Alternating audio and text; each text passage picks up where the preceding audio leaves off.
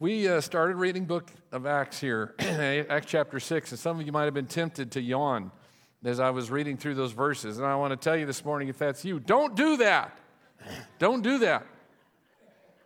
First of all, in the body, every member has a part, so the body doesn't come apart. Amen? And I've got to tell you, I have never studied the 6th chapter of Acts in the context of 2023 and our culture and what it is like now. I've never looked at the 6th chapter of Acts and thought, how does that fit into where we are at in 2023? And in the spirit of, I'm glad you asked that, I heard questions come sailing out of this story, questions that I think honest people ask and that they deserve to be looked at in light of what's going on around us today in Rockford in 2023. And I think we always need to be asking questions of God's Word, don't we? You get a lot more out of it if you walk into it with questions, or we risk just kind of letting it go in one ear and out the other because there was nothing in the middle to stop it, right? So here are 5 questions this morning. The first 3 are really fairly easy questions. We won't spend as much time on those. They're fairly easy. And then the last 2 questions that I want to try to answer, they may need a little more spoonful of sugar to help the medicine go down, all right?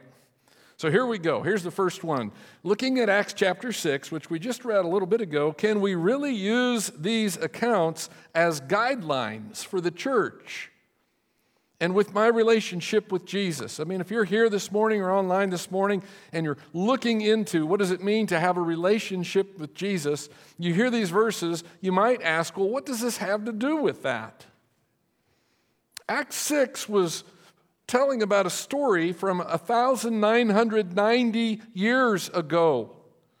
Not a whole lot of things exist from that time still. So is it even realistic to look at what they did and try to talk about how we should be like that? Are we supposed to do that? The answer is yes.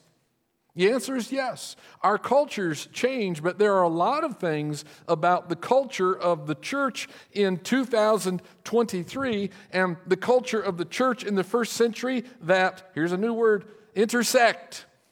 There's some intersectionality, okay, regarding those 2 groups. For instance, and I did a Venn diagram. I love Venn diagrams. I love Venn diagrams. And so it's going to show you how these things intersect. For instance, widows among us and our need to take care of them. That was there in the first century. That's here in the church today, isn't it? It's also organized, by the way, in 1 Timothy chapter 5. The church was working on this. In the Old Testament, God had this recurring theme. Take care of widows, among other groups. Take care of them. They're a special group. And that is still a need in the church today, isn't it? The way that women became widows in the first century is the same as today. So we have those things in common. Here's the second thing we have in common that intersects: racial struggles. Cultural struggles. The presence of multiple cultures and ethnic groups gathered together in the church family and the resulting issues that creates, those were a problem before the church began. And as soon as it began, and are still an issue that we've got to wrestle with today, don't we? We have that in common. Here's the third one. There's no place for favoritism in the Lord's church. James starts out one of his chapters in the book of James by saying, "My brothers, show no favoritism as you hold the faith in the Lord Jesus Christ." There was this problem in the early church of favoritism, partiality. We're not supposed to treat people differently because of, like James said, because of their economic status. That was wrong in the first century. Guess what? It's wrong now. We have that in common with the first century church. Here's a fourth one, and that is the potential for internal struggles. That's still here, isn't it? That's here. That's that potential in the church, and that was in the church in the first century. It could damage the whole enterprise. It's still there. As long as there are people in the church, there will be the challenges that come because of people gathered together. Challenges like gossip and slander, and grumpy attitudes, hurt feelings, power struggles. Those aren't a brand new thing. They had that same issue in the first century. So you see, we're talking about the church here, which Jesus bought with his own blood. It belongs to him. Amen? And the very best guidelines that we have for deciding how should the church look, what should the church be like, the very best guidelines that we have are in this book. Now, if we're not going to this book to find those, let me ask you a question. Where are you going to find those?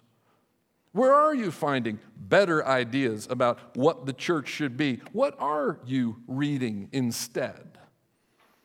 The answer to that question is yes, we really can use these accounts, this story in Acts 6, as guidelines for the church and for my relationship with Jesus. So that's the answer to the first pretty easy question. That was okay, wasn't it? That didn't hurt too much. And I think that's important if we're going to go on from here. So within the framework of our culture, that more and more doesn't like the idea of authority or the idea that any person should somehow be ahead of another person.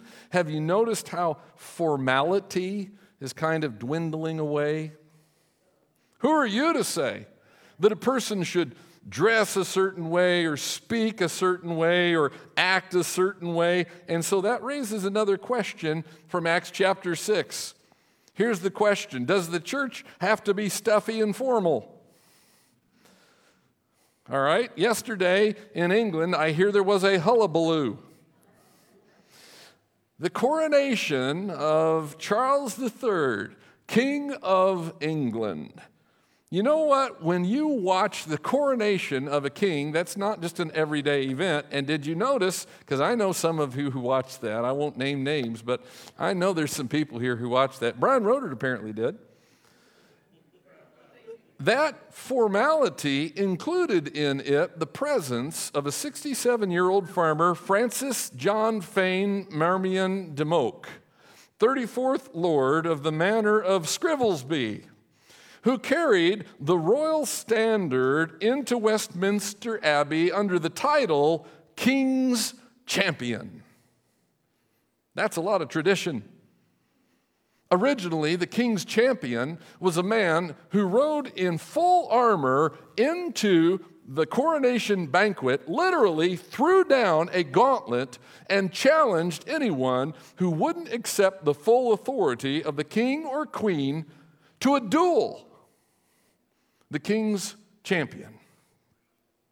Yesterday, de Moke, whose family line, by the way, is traced back to the very first King's Champion, 1066, he didn't actually challenge anyone to a duel, as far as I know. But as he walked into Westminster Abbey, tradition walked in the door with him. Let me ask a question. Why all the pomp? Why all the color and fluff and ruffle? Why all of the ceremony? Why? This is the king. This is a big deal, right? That's why. When we accept Jesus Christ as Lord, we are allowed to become part of a kingdom.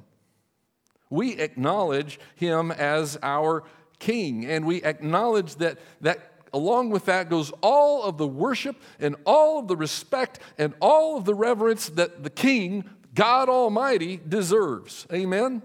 We're part of a kingdom. King of kings, Lord of lords. That is no casual thing. At the same time, think about this. We are co-heirs with Jesus Christ. With him as our brother. And by the Holy Spirit, Paul says in Romans 8, we cry to God, Abba, Father. It's a word like dad. That's a really personal word, isn't it? With Jesus going there before us, we are instructed in the book of Hebrews to approach that throne with confidence and with boldness. So is it possible to do both of those things? Is it possible to have reverent fear and formality and respect for God Almighty and at the same time to have that closeness and intimacy with the one who knows us and calls us by name? Can we do that? Anybody who had a father like my dad understands it is possible. My dad was a looming personality, Sherman Vaughn Nichols. You respected Dad. You didn't cross Dad.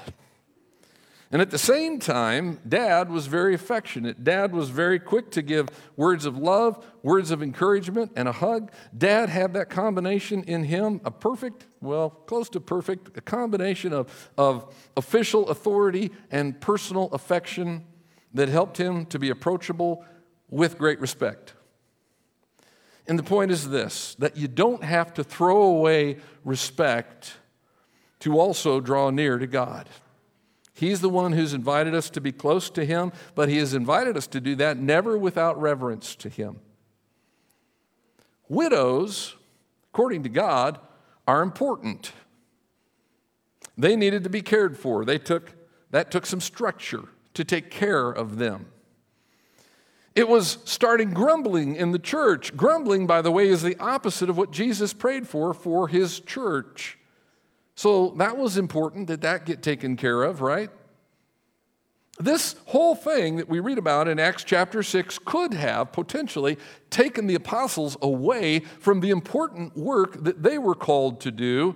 It could have taken them away from their role in the church. So all these things were a concern, and organizing to meet these needs head on was important. I want to tell you, that has not changed.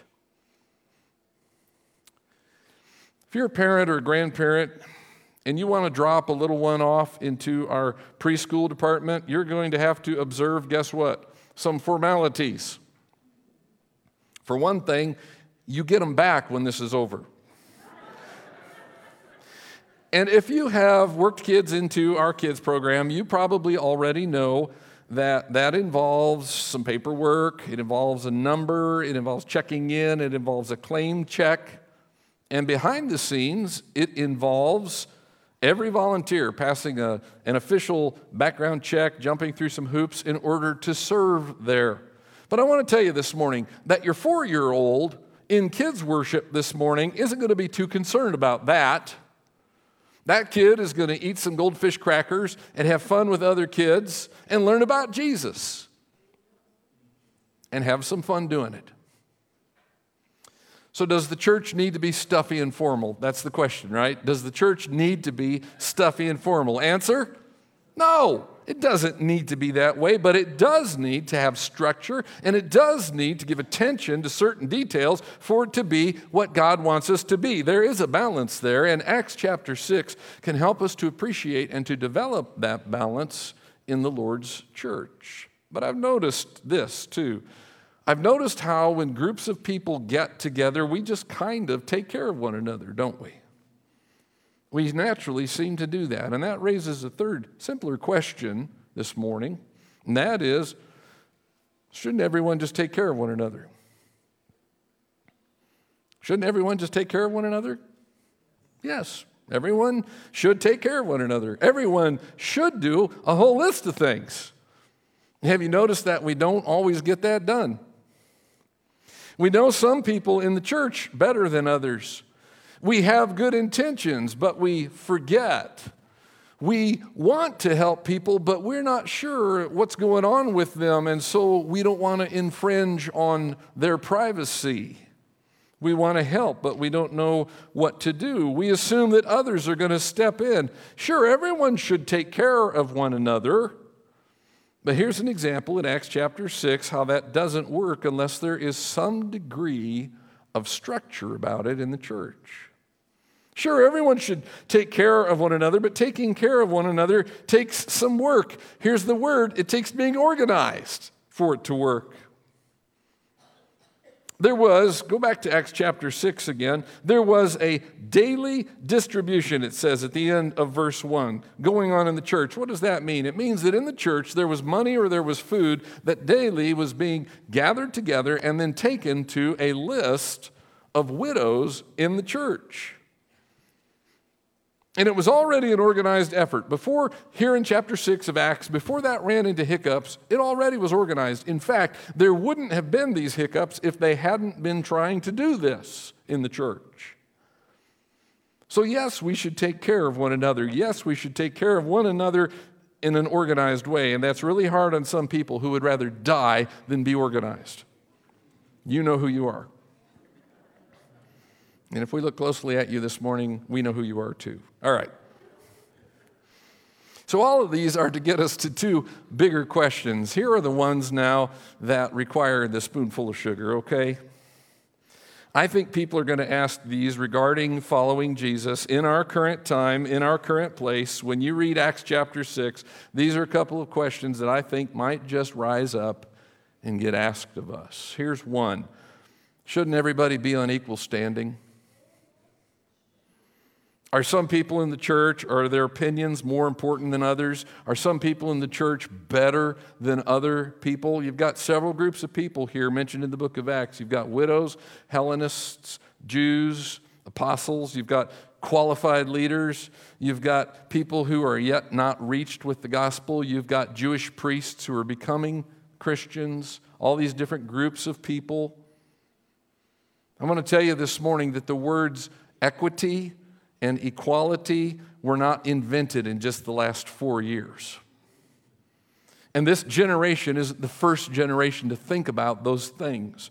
It's not some new discovery, but I want to tell you this, that we church people need to bring God's wisdom to the table when people start talking about those things. Acts chapter 6 really brings some of that to the discussion. Are you ready? I'm going to say it. Everyone's opinion is not equally wise or true.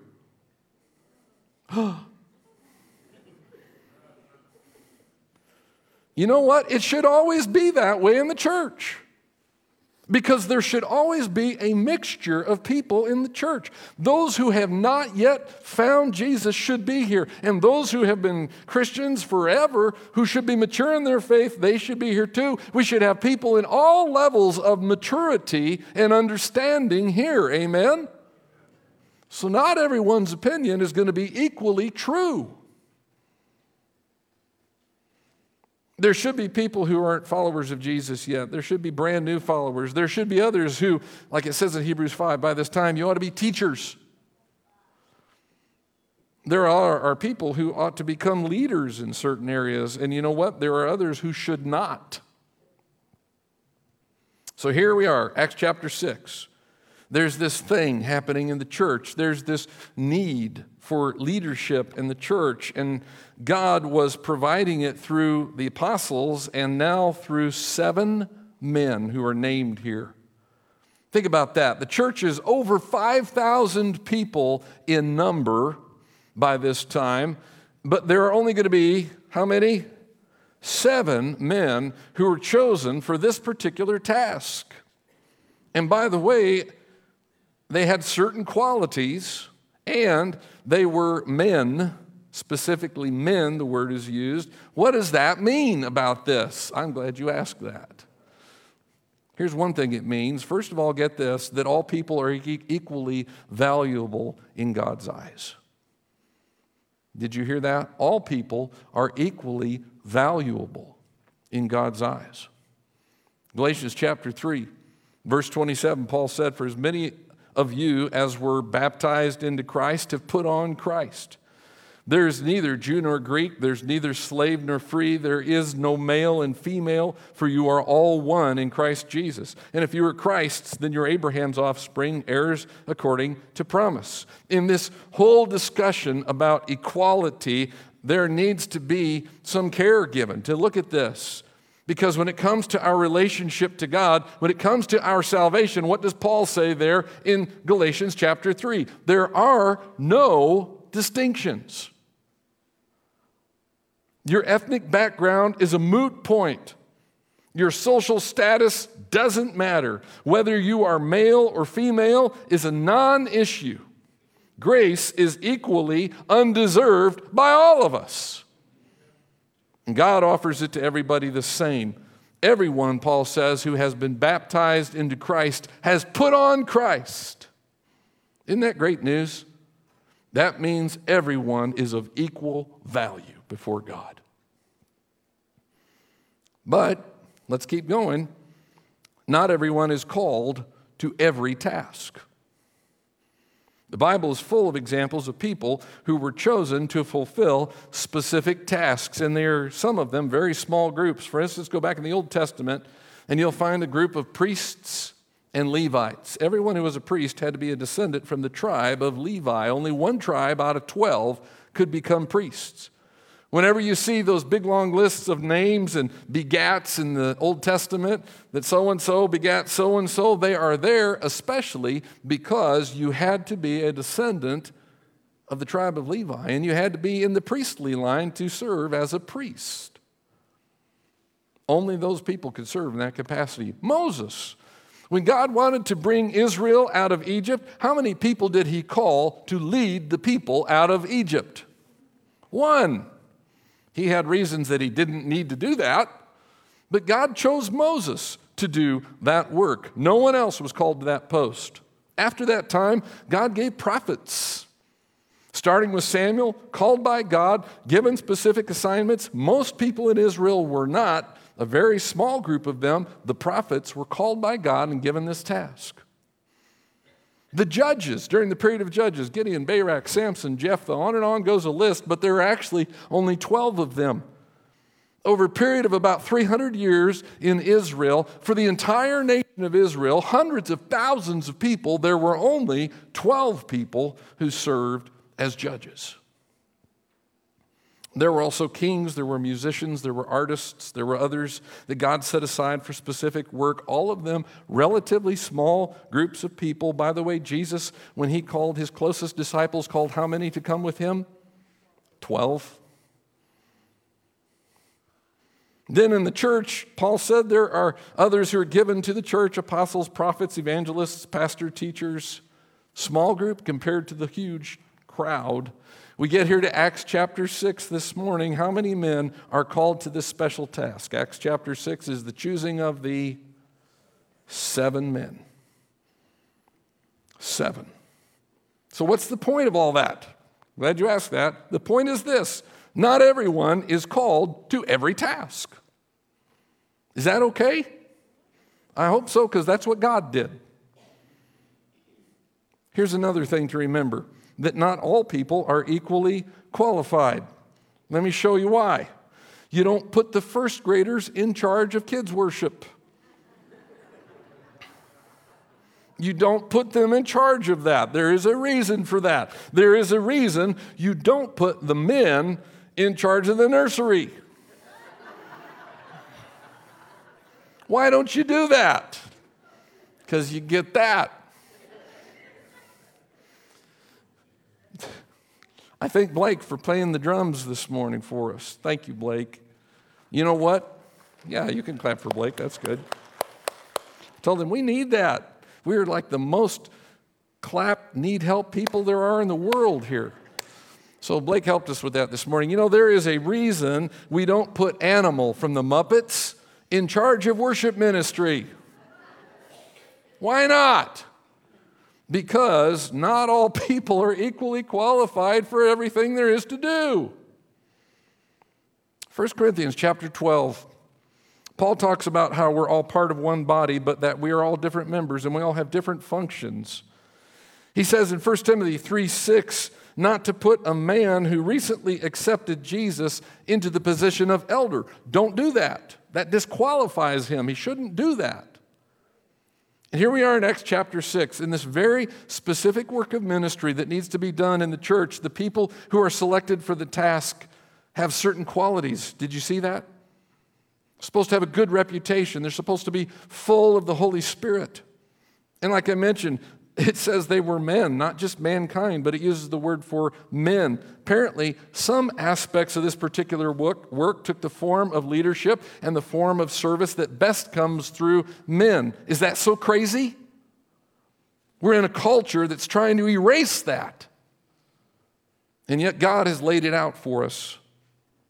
God has made us with different abilities to be able to engage in different service. So I'm asking, does that degrade people? Doesn't that drive a wedge between people?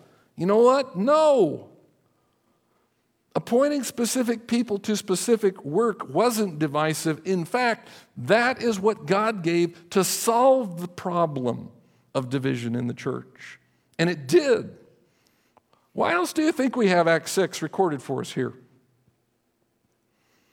If you go back up to Acts chapter 5, there's the story of Ananias and Sapphira who lied and God struck them dead on the spot. So we read that story and go, I wonder why that story's in here. Maybe we should learn something from that. What could it be? Don't lie. That's a good lesson. And we get to Acts chapter 6, and there's this potential problem in the church, and the church gets organized, and it takes care of the problem. Maybe we can learn. Remember, I asked you to look at verse 1. In those days when the disciples were increasing in number, a complaint by the Hellenists rose against the Hebrews because their widows were being neglected in the daily distribution. The word is that there was a grumbling.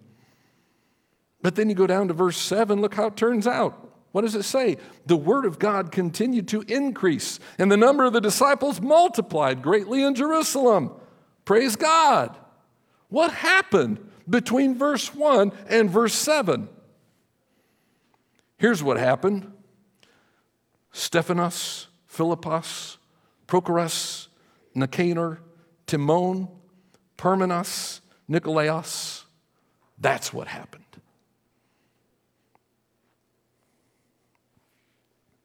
Doesn't mean that everyone isn't on equal standing. It just means that we equally valued people are not all called to do the same things, right?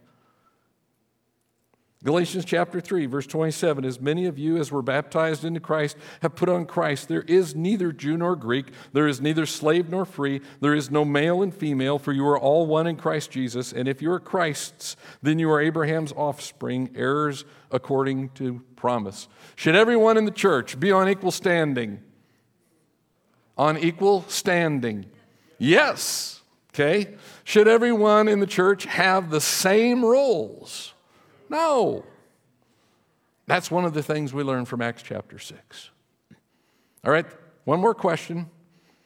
Another question that I think this record answers for us, and if this applies to you, listen to it, please. The question is, do I have to be involved in the church to follow Jesus?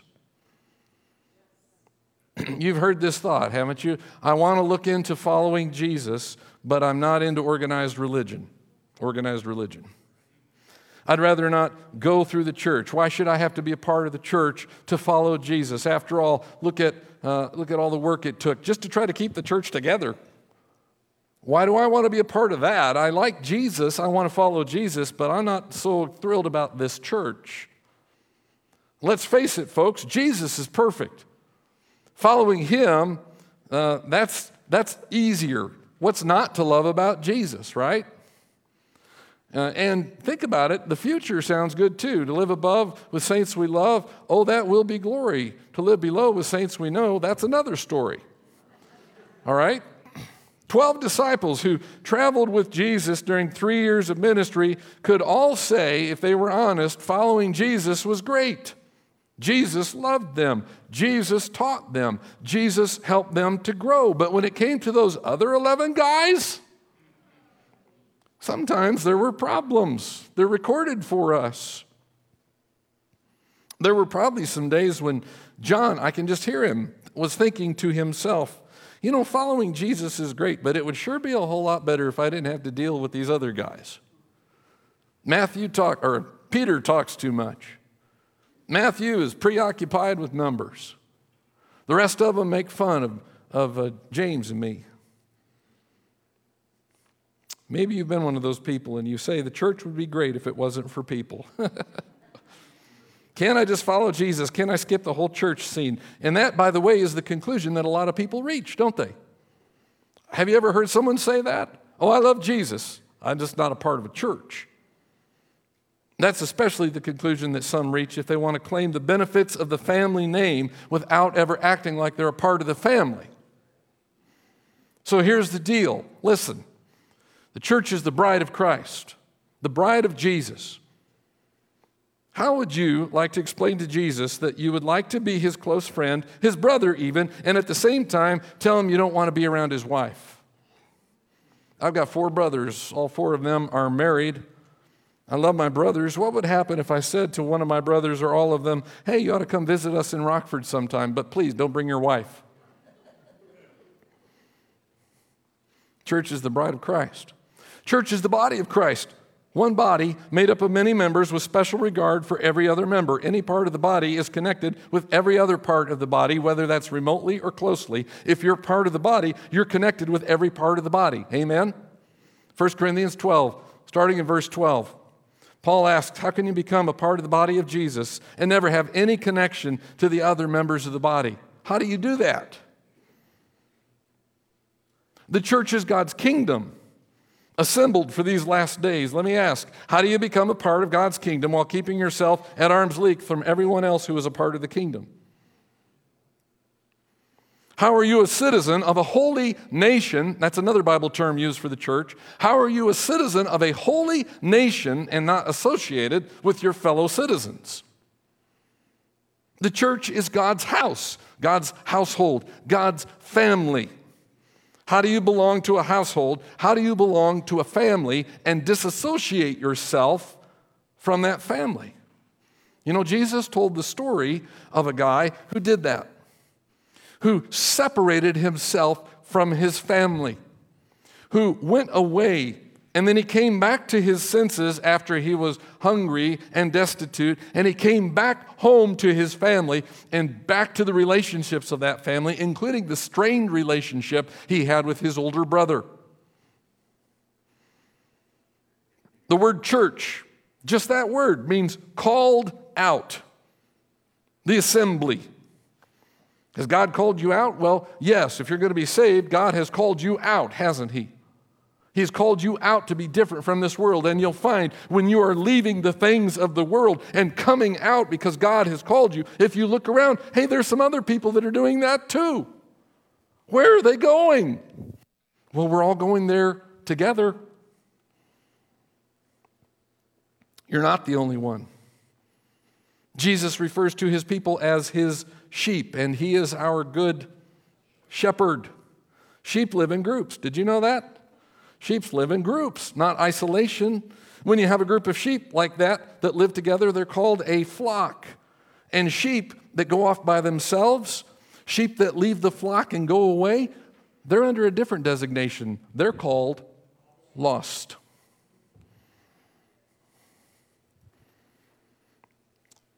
I want to make some applications of this real quick. It's time for us to get ready to go. So let me toss these out to you to walk out with this morning, all right? First of all, let me encourage you to be a disciple from close up. Don't be a disciple from a distance. Church is God's plan. It's not man's plan. Of course, the church has some flaws. It has people. For 1,990 years, the church has been logging a list of its flaws, and it doesn't get smaller. It just keeps accumulating.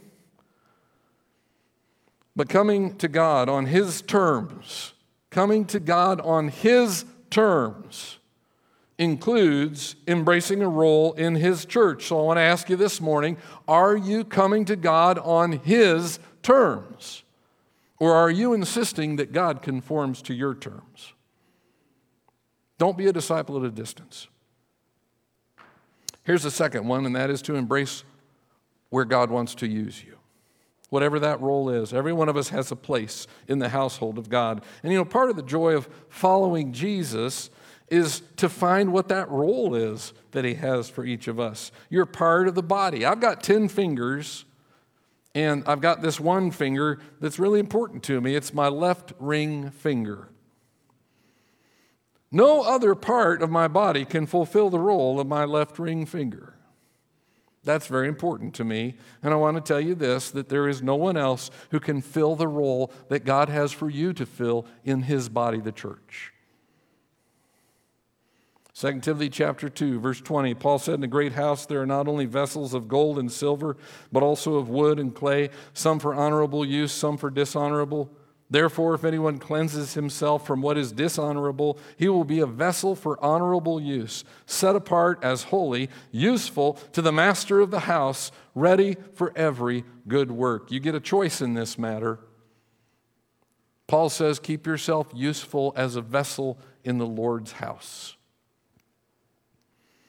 I want to also have you walk out with this morning, to respect the value of every person.